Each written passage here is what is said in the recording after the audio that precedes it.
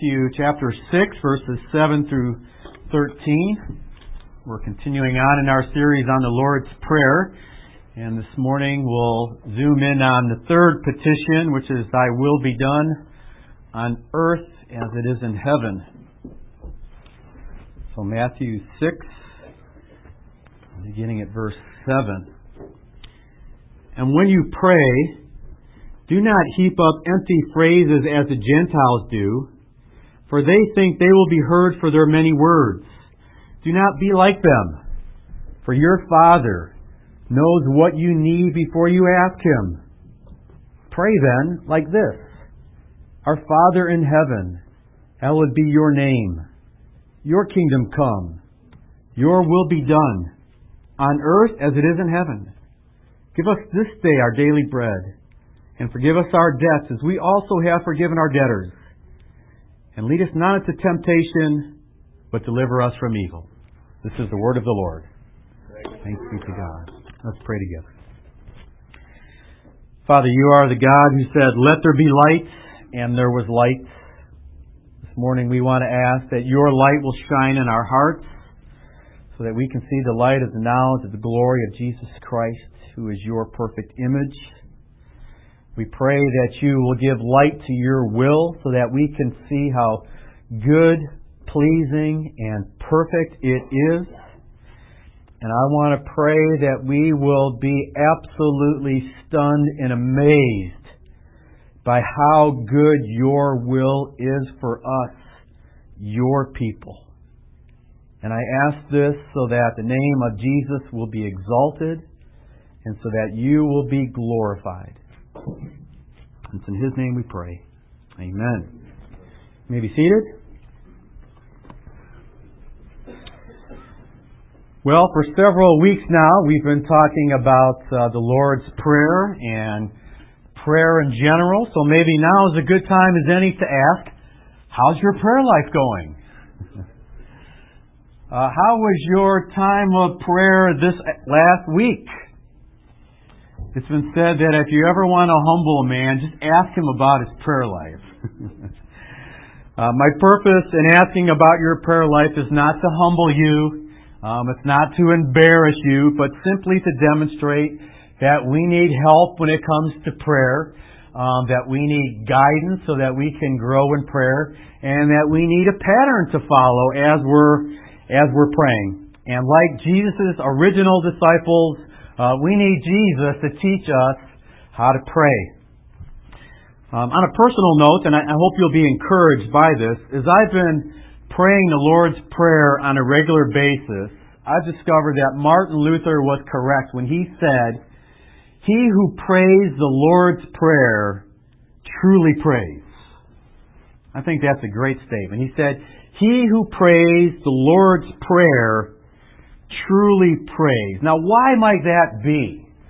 I think it's because whether we realize it or not, when we're praying the petitions in the Lord's Prayer, we're praying about the things that God is concerned about.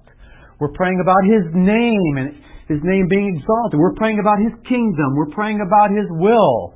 And then from there, we do pray about our needs. Our need for bread, our need for forgiveness, our need for strength when we're tempted and involved in a spiritual battle. And I think we really do pray because in the Lord's Prayer, we're praying about the things that we really need, whether we realize it or not. I said this in previous weeks, but one of the reasons why Jesus gave us the Lord's Prayer in the first place is because we don't know what we need. We really don't know what we need. So we're getting ready to pray and we think, okay, what do I need? And if we're honest, we say, I don't really know. I think I know what I need. Lots of money in the bank account, health, great relationships, all those kinds of things. I think I know what I need, but do I really know what's best for me? I don't. So Jesus gave us the Lord's Prayer because what we really need is, again, for God's name to be exalted, for His kingdom to come, for us to submit to His will, as well as for Him to provide us with bread and forgiveness and strength. And those things are all found in the Lord's Prayer. Now, why do we need the Lord's Prayer? Another reason is so that we can connect with God. Remember, the disciples asked Jesus, teach us to pray, after they saw Him praying on a certain occasion. We saw that back in Luke 11. And what I think, and again, I'm reading between the lines a little bit, but I think the disciples saw Jesus praying and they realized, I don't pray like that.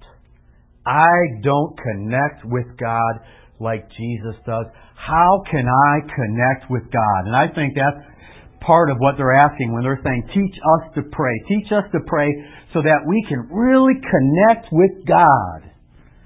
And Jesus says, okay, I'm going to help you. And He gives us the Lord's Prayer.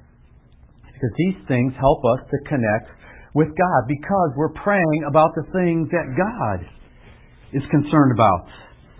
Now, imagine my wife Michelle and I sitting down and I say to my wife, let's spend some time praying for the upcoming week. Now, what things are you concerned about in the upcoming week? What are some concerns you have? What are some desires that you have for the upcoming week? And she shares some of those, and she says, these are some things I'm really burdened about. And then I say, okay, now let me share some of the things that, I'm really concerned about, and some of the things that are on my heart concerning the next week. And so I pray about those. And I say, okay, let me pray for us. And then I pray for myself, for my desires, my concerns, my needs. And then after I'm done praying for all the things that I want God to do, I say, amen. What do you think Michelle might say? Excuse me. Maybe a little tap on this. Honey, you concerned at all about what I'm concerned about? If we're honest, maybe that's how we're praying when we come into God's presence. We say, God, what are you concerned about? I'm concerned about my name, my kingdom, my will. And then we say, okay, now Lord, here's all the things that I'm concerned about. And then you say, well, tell you what, let me pray. And then what do? Lord, give me this. Give me that. Give me the other thing. I'm worried about this. I'm bothered about that. Lord, you need to intervene. Work on my behalf. Amen. And maybe it's like God standing off to the side kind of saying, prayer's supposed to be a two-way street. I understand you're concerned about some things, but what about the things that I'm concerned about? And when we just pray about our concerns, is it any wonder that we feel like we're not connecting with God? Just like I wouldn't be connecting with my wife in prayer if I just prayed about the things that I'm concerned about. So we need to think about God's concerns as well as our own concerns. And again, any concern that you have is legitimate before God. It's not too small. It's not too petty. Bring all of them. We should bring all of them, but let's not just think about our own concerns. Let's also think about the things that God wants. He wants His name to be exalted. He wants His kingdom to come. And this morning we're going to focus in on the fact that He wants His will to be done on earth as it is in heaven. That's what we're going to focus on this morning. God's will being done. One pastor stated bluntly to his congregations, we moderns are terrified by this prayer because we want to be in control. I would state it this way. The truth is we're all a bunch of control freaks. And we want to be masters of our faith. We want to be captains of our souls. And if we're really honest, we want God to do our will. What we really want to say is, my will be done on earth as it is in heaven. And Lord, here's what my will is. And if you would carry it out, that would be just wonderful. But that's not what the petition is. The petition is, thy will be done on earth as it is in heaven. God's asking us to submit to His will. Now here's what I think is the big question. How are we going to submit to God's will? Because it's not easy. How are we going to submit to God's will where we just, not just sing, but we say, I surrender all. Whatever you want, I'll do it. How can we do that? Well, I think we do it by returning right back to the beginning of the prayer, and we look really close at our Father. And we remember We're submitting to the will of our Father. This isn't impersonal. This is personal. A person. Okay? We're talking about God, but God's a person. A person is asking us to submit to His will. And then we have to ask, who is this person? Can I trust this person? Because submitting to God's will is all about trust. Who is this person that's asking me to submit to His will? This person is our Father. And this person loves us immensely. And this love that He has for us is seen most clearly in the cross of Christ. So if we're ever going to submit to God's will, it's not a matter of just trying a little harder. If you think, well, I'm going to go home this morning and I got to say, okay, I got to do God's will, I got to try a little harder, it'll never happen. It'll never happen. We're not talking about sheer willpower. We have to be enthralled by the love of God. And when that happens, when we see what God has done for us, then we'll naturally say, God loves me so much, therefore I love Him so much, therefore I want to do what He's calling me to do. Then we'll be able to do what He's calling us to do. So we need to see His love for us, and that is seen, again, most clearly in the cross of Jesus Christ. And when that happens, then we will naturally, joyfully, and willingly align our will with His will. And again, that's what prayer is. It's not getting God to align His will with us, but us aligning our will with His will. So what I'd like to do is focus on Jesus and how He carried out the will of the Father. Let me ask you a trivia question, and it's more than a trivia question, it's an important trivia question. But this is the question. What was the hardest prayer that Jesus ever prayed? Should I give the Jeopardy music? Dun, dun, dun, dude. Thank you, Dixie. I thought a few more of you would know it. Thy will be done. When Jesus is pouring out His heart in the Garden of Gethsemane. So if you find it difficult to say, Thy will is done, realize that Jesus found it difficult to say, Thy will be done. Now, what was the Father's will for Jesus? What was the Father's will for Jesus? Why did God the Father send God the Son from heaven to earth? And this can be stated in many different ways, but I'm going to state it bluntly so that you don't forget it. If you're taking notes, I'd like you to write this down. The Father's will for Jesus was that Jesus go to hell so that we can go to heaven. The Father's will for the Son was that He go to hell so that you and I could go to heaven. That was the mission of Jesus. And now you know why it was hard for Him to say, Thy will be done, because of what was in front of Jesus. If you have your Bibles, I'd like you to turn to Luke 22, where we see Jesus wrestling with the will of the Father. Luke 22.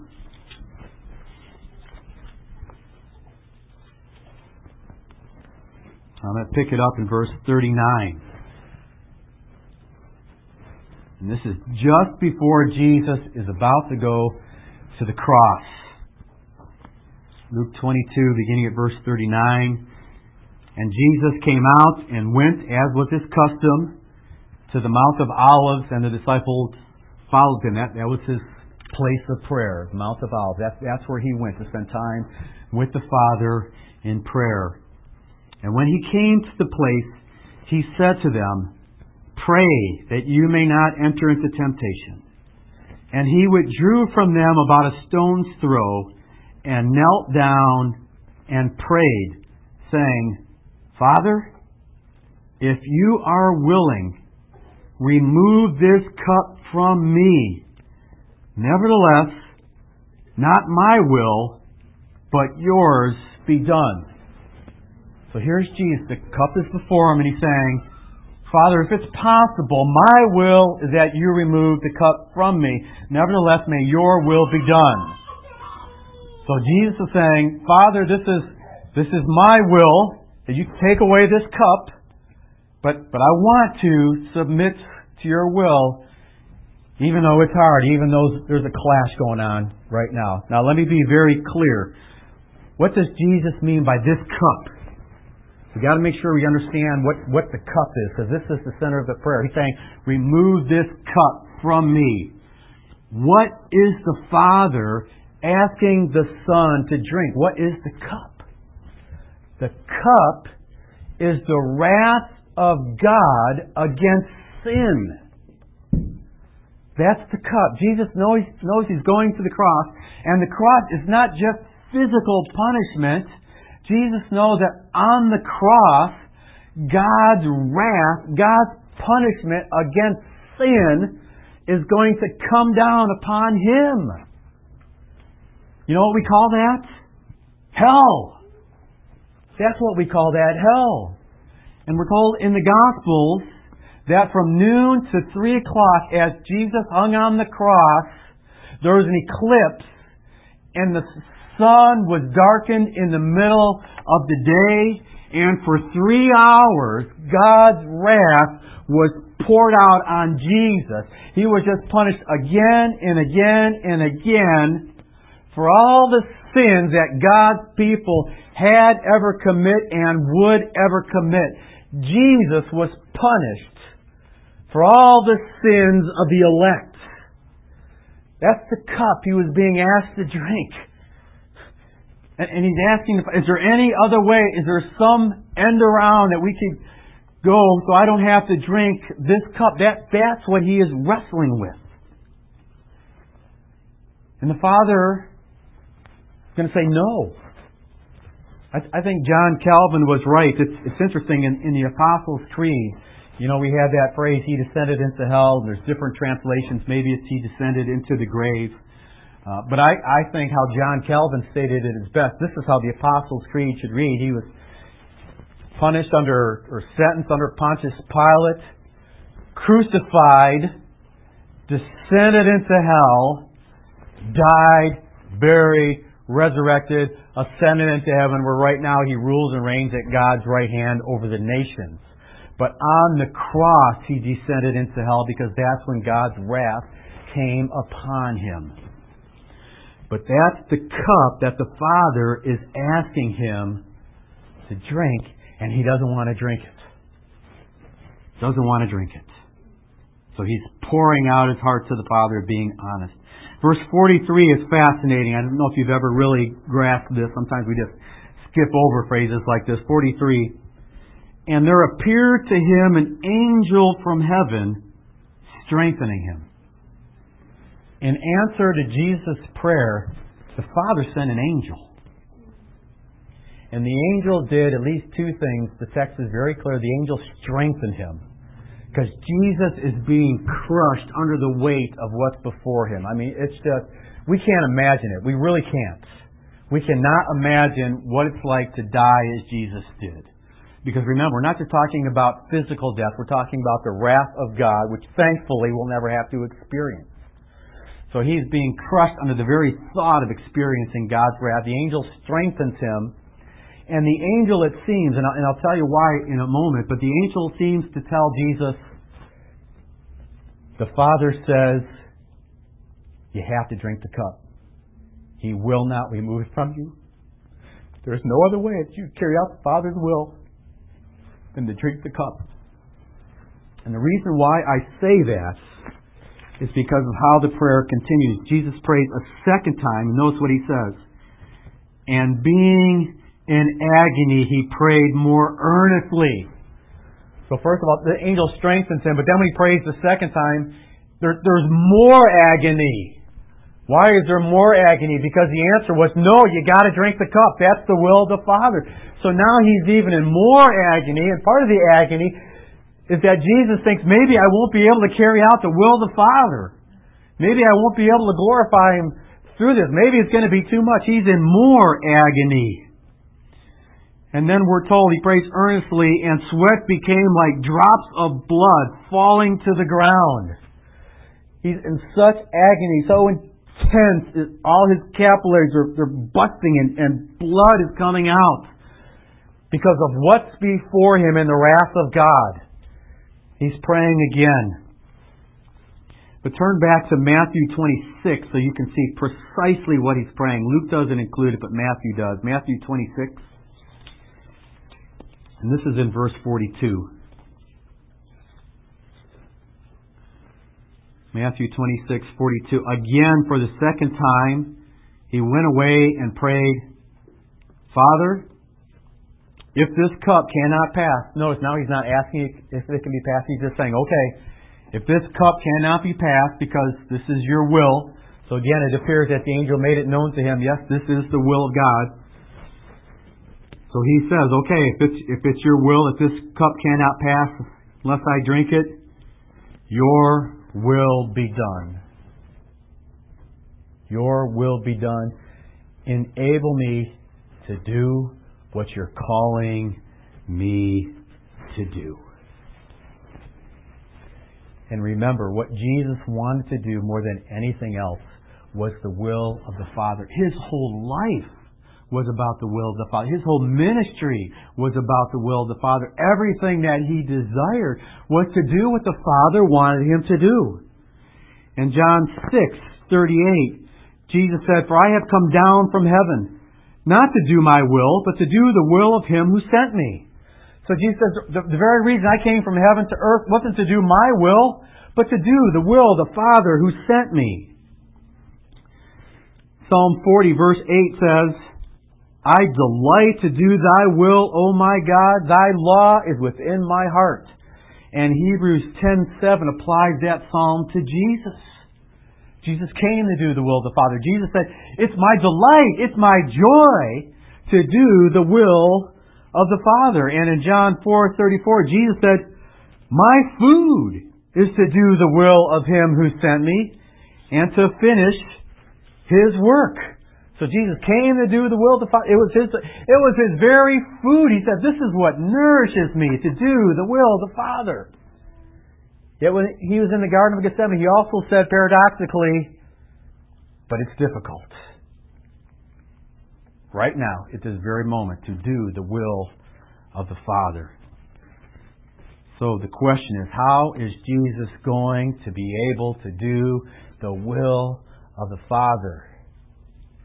And I think in answer to his prayers, saying, this is your will, Father, help me to do it, the Father ministers to him and helps him to see, believe it or not, that there is actually a joy in the cross. There's a paradox. The joy of a cross that he endured. And we find this paradox in Hebrews 12. Hebrews 12:2. I can read it for you. We read, looking to Jesus, the founder and perfecter of our faith, who for the joy that was set before him endured the cross, despising the shame, and is seated at the right hand of the throne of God. So the cross is staring Jesus in the face, and on the one hand, he's enduring the cross because it's something to be despised, but on the other hand, there's a joy in the cross, the joy that was set before him. So those things come together. So this is the question we need to ask. What was the joy that was set before Jesus in the cross as he was going to bring upon himself the wrath of God and endure that? What was the joy in that? You know what the answer is? You are that joy. Did you get that? You are the joy that was set before Jesus Christ. The Father said to the Son, you're going to go to the cross. You're going to endure my wrath. But in doing so, you're going to secure the salvation of your bride, the church, so that they can be with you forever. You are the joy of Jesus Christ. You are the apple of his eye. You are part of the reason why he endured the cross. Yes, he did it for the glory of the Father, but he also did it because, believe it or not, he loves you. And I can back this up scripturally. Isaiah 53. One of the greatest passages, if not the greatest passage in the Old Testament that talks about Jesus dying on the cross for our sin in our place. Hopefully you're familiar with Isaiah 53, 4 and following. Surely He has borne our griefs and carried our sorrows. Yet we esteemed Him stricken, smitten by God, and afflicted, but He was wounded for our transgressions. He was crushed for our iniquities. Upon Him was the chastisement that brought us peace, and with His stripes we are healed. All we like sheep have gone astray. We have turned every one of us to his own way, and the Lord has laid on Him the iniquity of us all. It couldn't be any clearer. Jesus was punished for our sins. Our sins was laid upon Jesus. But then going a little further, verse 10. Yet it was the will of the Lord to crush Him. Speaking of Jesus. He has put Him to grief when His soul makes an offering for sin. So there it is. It's clear. It's God's will for Jesus. God's will for Jesus that He be crushed. And His soul makes an offering for our sin. He was the Lamb of God who takes away the sin of the world. He was the offering for our sin. For what purpose? He shall see His offspring. The purpose of this offering is so that He can see His offspring. Who are the offspring of Jesus? We are. We, the church, the bride of Christ, the elect, the ones given to the Son by the Father. We are His offspring. He did this for us so that our days could be prolonged. The will of the Lord shall prosper in His hand. Out of the anguish of His soul, He shall see and be satisfied. What's going to satisfy Him?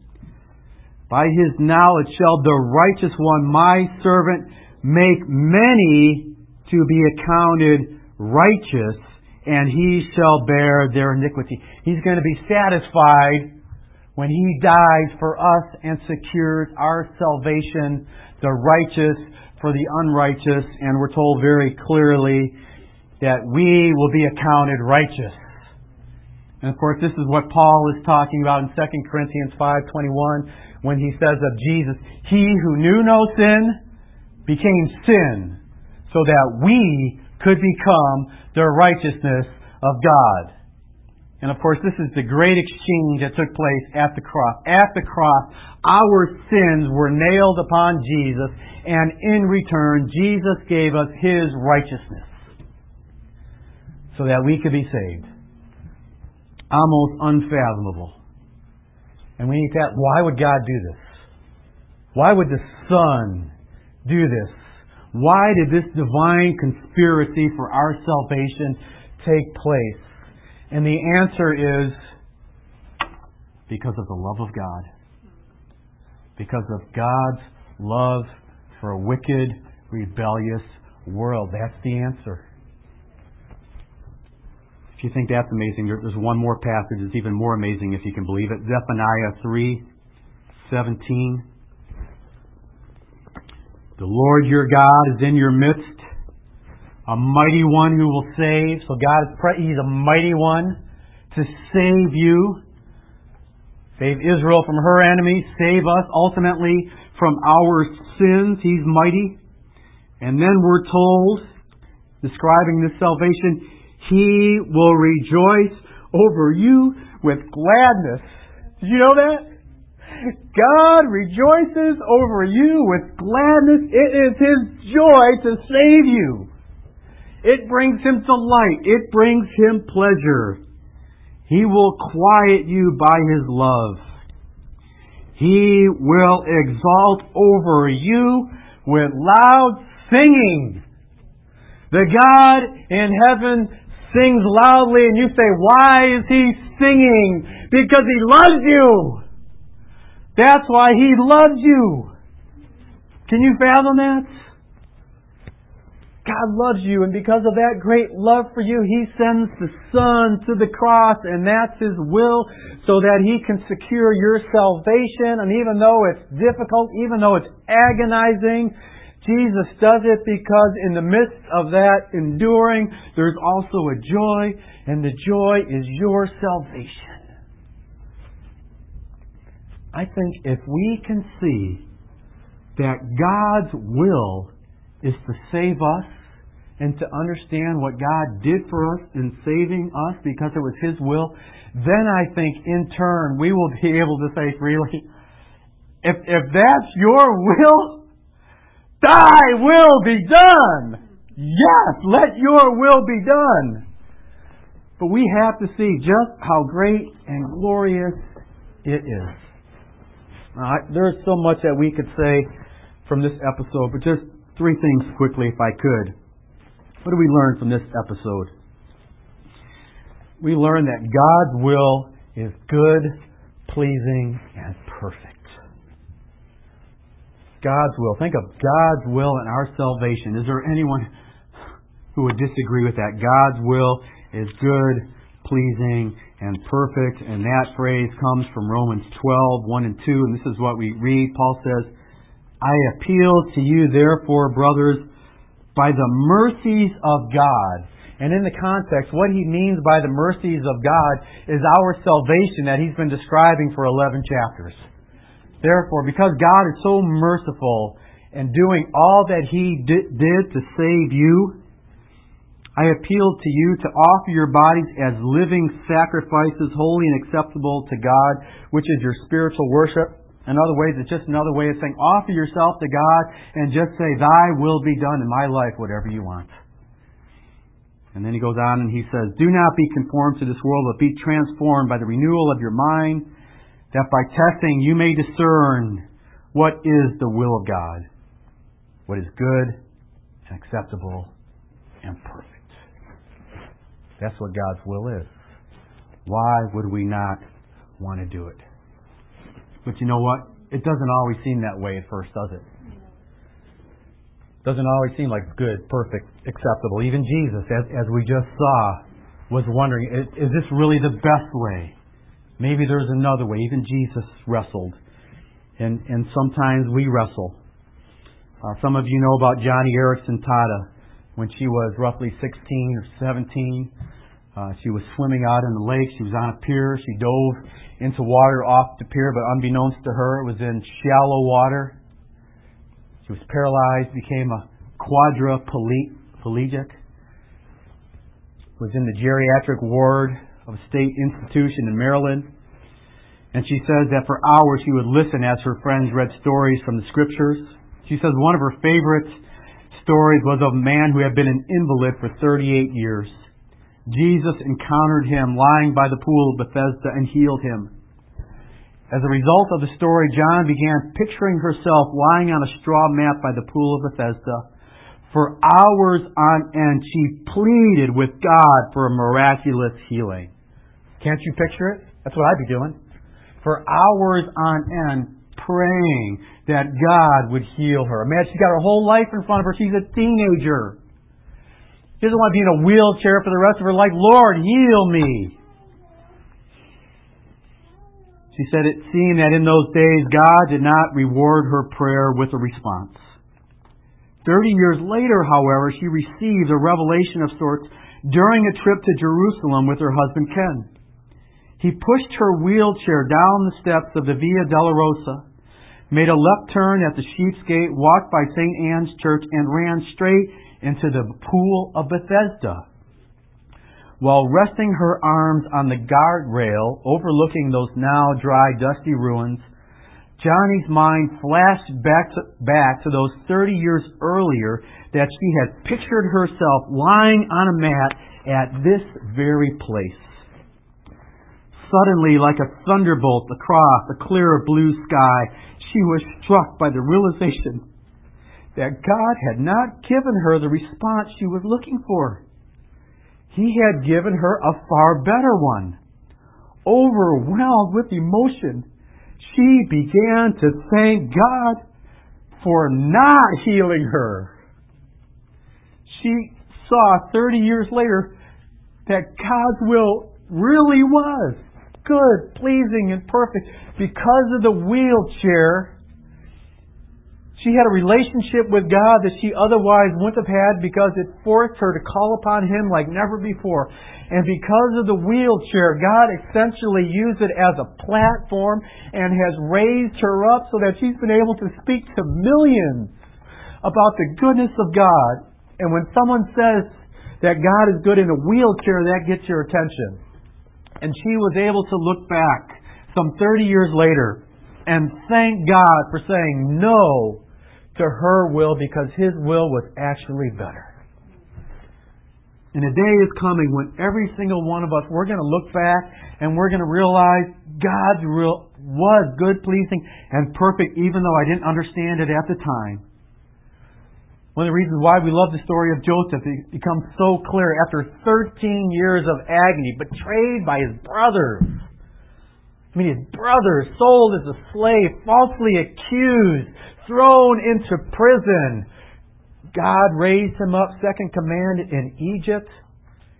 And then he tells his brothers later, you meant it for evil, but God meant it for good to accomplish what is now taking place, the salvation of many. Joseph was able to look back and God had an excellent plan in it all along. And many of us in our lifetime will have the privilege of seeing that.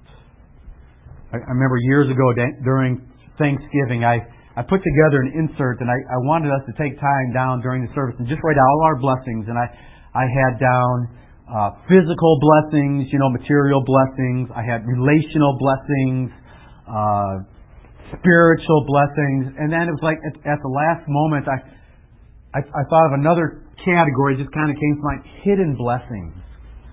And by that, I meant the difficulties that we went through, but we later realized were blessings in disguise.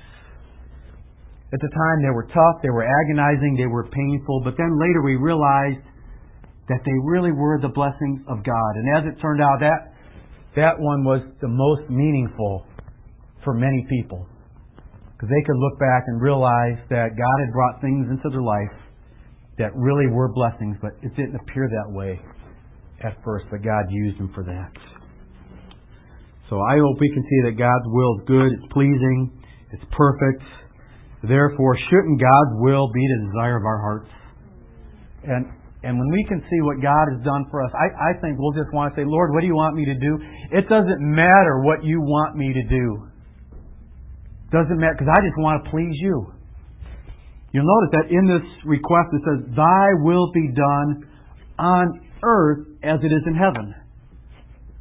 So we need to ask this question, how is God's will done in heaven among the angels? And John Newton, the author of Amazing Grace that we sang a little while ago, illustrates it this way. I love this. He says, if two angels were to receive at the same moment a commission from God, one to go down and rule the earth's grandest empire, and the other basically to go and be a street sweeper, he says it would be a matter of complete indifference to each which service fell to his lot, the post of ruler or the post of street sweeper. For the joy of the angels lies only in obedience to God's will. The angels, if they were given a choice, they would say, Lord, it doesn't matter. Just tell me what you want me to do. That was the attitude of John Wesley. John Wesley basically said, Lord, lay me aside, employ me, whatever you want. I just want to do your will. Do with me whatever you will. And once you see what God has done for you, that's your mindset. What do you want me to do? I'll do whatever you want me to do. You want me to preach in church? I'll preach in church. You want me to clean the toilets? I'll clean the toilets. You want me to cut the grass? I'll cut the grass. Just you tell me what you want me to do. It doesn't matter. I'll do it. Just show me what you want me to do, because I just want to show how grateful I am for all that you've done for me. And then just quickly one more. Doing God's will is how we draw close to God. And again, remember, Jesus gave us this prayer so that we could see how we could connect with God. And one of the ways in which we connect with God is by carrying out His will for us. Mark 3:32, the people come and they say to Jesus, "Your mother and brothers are outside looking for you." It's an interesting picture. Your mother, so Jesus' mother, Mary, and his brothers, his half-brothers, are outside, and people say, "They're looking for you, Jesus." And this is what Jesus says. "Who are my mother and my brothers?" Then He looked at those seated in a circle around Him. And this is what He said. "Here are my mother and my brothers. Whoever does God's will is my brother and sister and mother." It's a fascinating picture. This motif, this theme runs all throughout Mark, where you have those on the outside and those on the inside. And what's fascinating here is Jesus' physical family is on the outside and His spiritual family is on the inside. And He said, if you want to be a part of the inner circle, here's how you can be a part of the inner circle. You carry out the will of the Father. Of course, that's what it means to be a Christian, is it not? To carry out the will of the Father. But it's more than just being a Christian. Jesus is saying, this is how you get close to Jesus. You carry out the will of the Father. And when you carry out the will of the Father, you're a part of the inner circle. And let me just close with one other episode, because I just love it. And this is Mark. And again, it's the same inside-outside theme. It's Mark 1:40.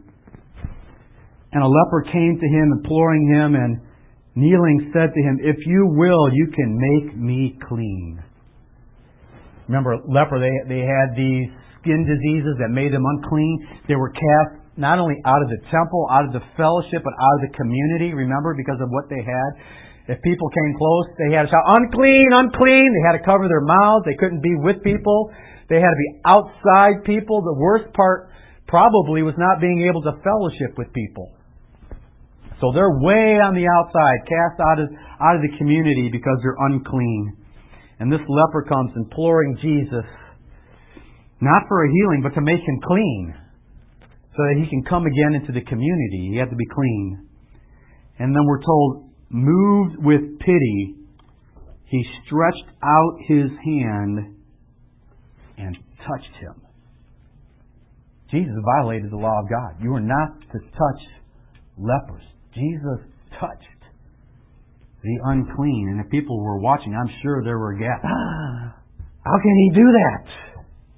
Touching the unclean. And He said to him, "I will." Basically, I am willing. Be clean. And immediately, one of Mark's favorite words, immediately the leprosy left him and he was made clean.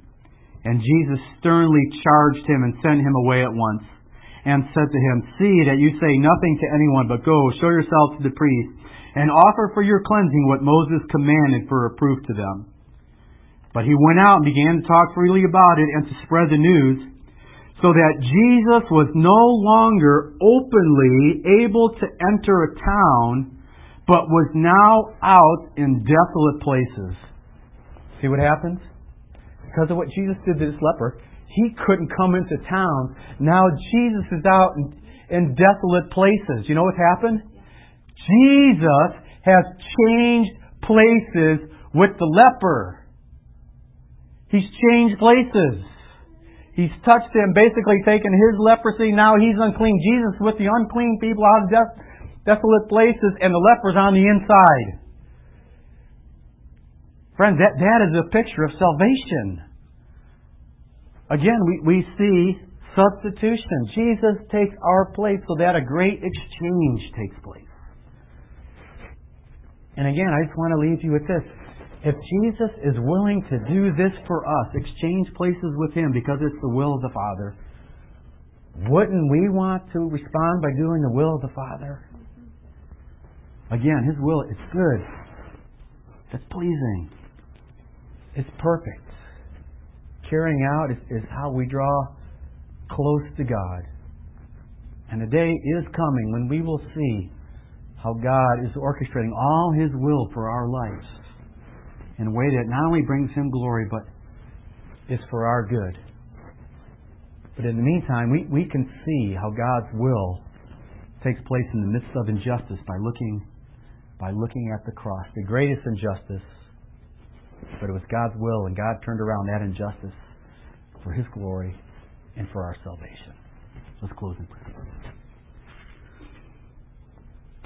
Father, we thank You for Your will for us. We thank You for our great salvation.